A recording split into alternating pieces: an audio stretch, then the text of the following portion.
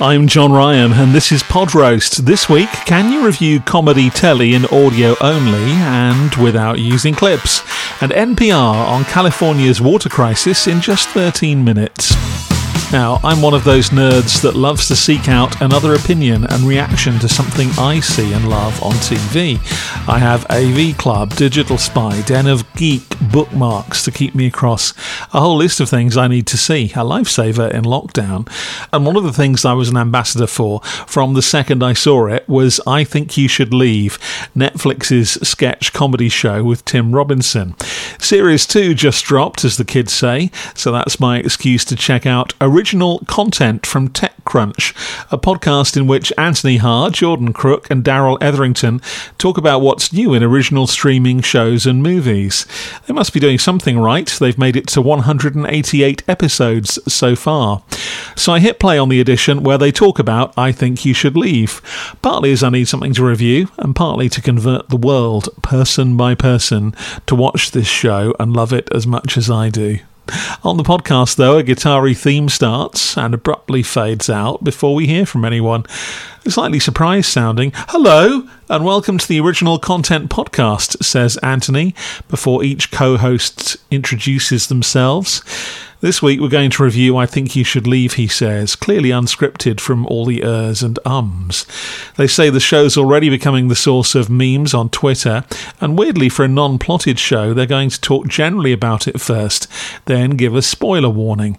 That's because some sketches on I Think You Should Leave veer off in some unexpected directions. That's what makes it so brilliant, so unexpected and so rewatchable. Daryl makes the point that the show is a quick watch, 6 times 15-minute episodes, so just go and watch it before listening to the podcast. So far, so good. Review shows do need to state their spoiler policy from the start. Like me, Anthony and Daryl were desperate for new Tim Robinson material and snorted the whole series before the podcast. It just gets you like that, then needs re-watching to see new layers of your favourite gag. Even Jordan, who's a girl Jordan, found bits funny even if she's not a total convert. She says it's so uncomfortable, off the wall and bizarre. It's not her flavour of comedy. Daryl's like me though, watched season 2, thought it wasn't quite as good as 1, then immediately re-watched, and I mean the same night, and that new run of sketches started to rise as big as Hot Dog Car, Dan Vega's Mega Money Quiz and Baby of the Year in season 1. I told you I was a fan. Anthony says the same. This is starting to feel like a difficult second album, but the hit to miss ratio is about the same in season 2 as 1. There are no duds, he said. The big formula in each sketch is there are normal people and one crazy person, usually played by Robinson, and that craziness escalates. The workplace sketches are usually in conference rooms, and he's not sure they're not getting a bit samey. Daryl disagrees. For the audience, a lot of the time they're in work meetings, so he thinks that's on the money. They go off on a tangent about the difficulties of writing new material. That's a bit irrelevant and incestuous, frankly. Then they ask for more from Jordan. Once again, she's less into the show than the boys are, and that's an interesting take because this is the kind of show people watch and carry with them. I think it's fair to say you either get it and want everyone you know to watch it and love it, or you don't, and Jordan doesn't get it. But then if you're in the first camp, hearing a podcast like this offer more time to someone in the second is distracting. I want to find more I Think You Should Leave love, really. Daryl offers a Twitter account at ITYSL, which constantly posts memes and reminders about the sketches that reminds you how good they are. He says you can base your whole reaction on season 1, sketch 1. That sketch involves a job interview and a door, and it's a perfect 2-minute summary of the humour. If you like it and you laugh, stick around for the rest of the 2 series. Anthony and Jordan are clearly not 100% on board with the humour.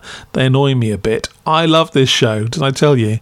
The other thing, and this is a bit meta, this is a review podcast, a bit like Pod Roast, but it suffers from the hosts re-performing the comedy sketches, not as well as the show does, obviously. It kind of needs clips.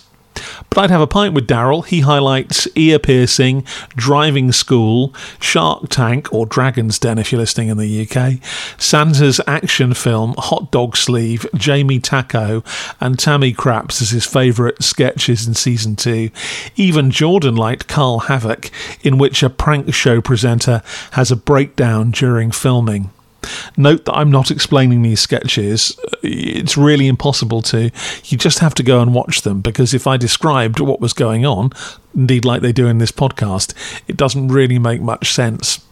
Anthony, for example, half remembers the sketch about a TV show based on dead bodies falling out of the bottom of coffins at funerals, but he can't even remember the name of the show or the network in the sketch.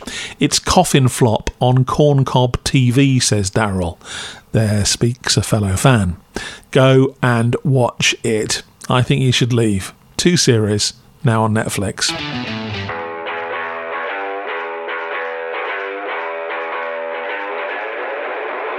A no-nonsense 3-second jingle, and you're listening to Shortwave from NPR. Hey everybody, yuck. Emily Kwong here with NPR's food and agriculture correspondent Dan Charles. Hello Dan. Hi Emily, I have a riddle for you. What they've done here is dived straight in. That's a good thing, especially in a podcast named for its brevity, but they've spoilt it by pluralising me and over-scripting. A mischievous, ploddy music bed begins.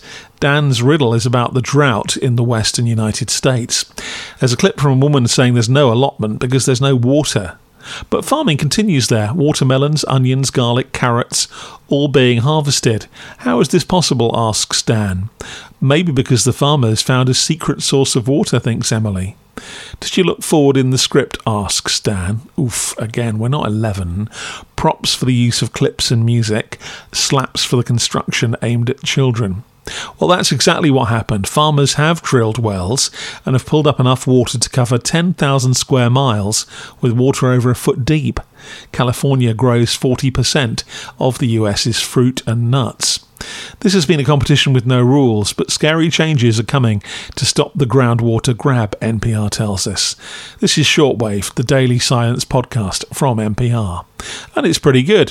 Farming used to be limited. It was tumbleweed until in the 40s and 50s the federal government paid for huge dams and aqueducts.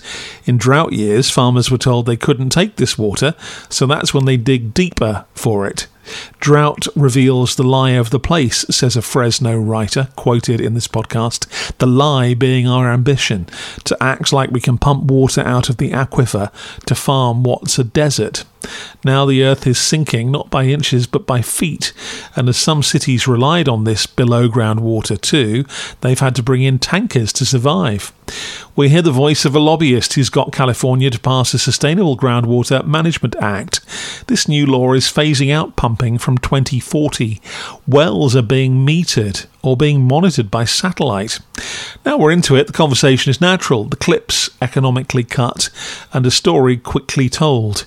We hear from a farmer who describes the aquifer as a lifeline, but it's been taken for granted and isn't infinite.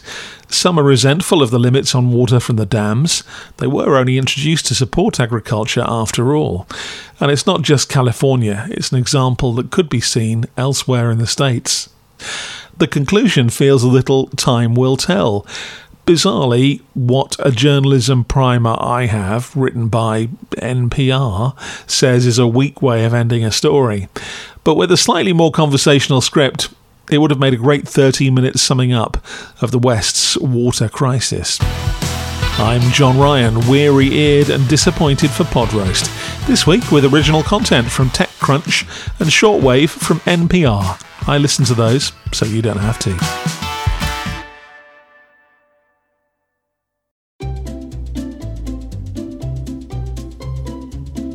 Hello, and welcome to Novel Conversations, a podcast about the world's greatest stories. I'm your host, Frank Lavallo, and for each episode of Novel Conversations, I talk to 2 readers about one book. And together, we summarize the story for you. We introduce you to the characters, we tell you what happens to them, and we read from the book along the way. So if you love hearing a good story, you're in the right place. Our 9th season is coming this fall. Tune in to hear from some of the all-time great authors, Charles Dickens, Jules Verne, F. Scott Fitzgerald, and more. and subscribe to Novel Conversations wherever you listen to podcasts.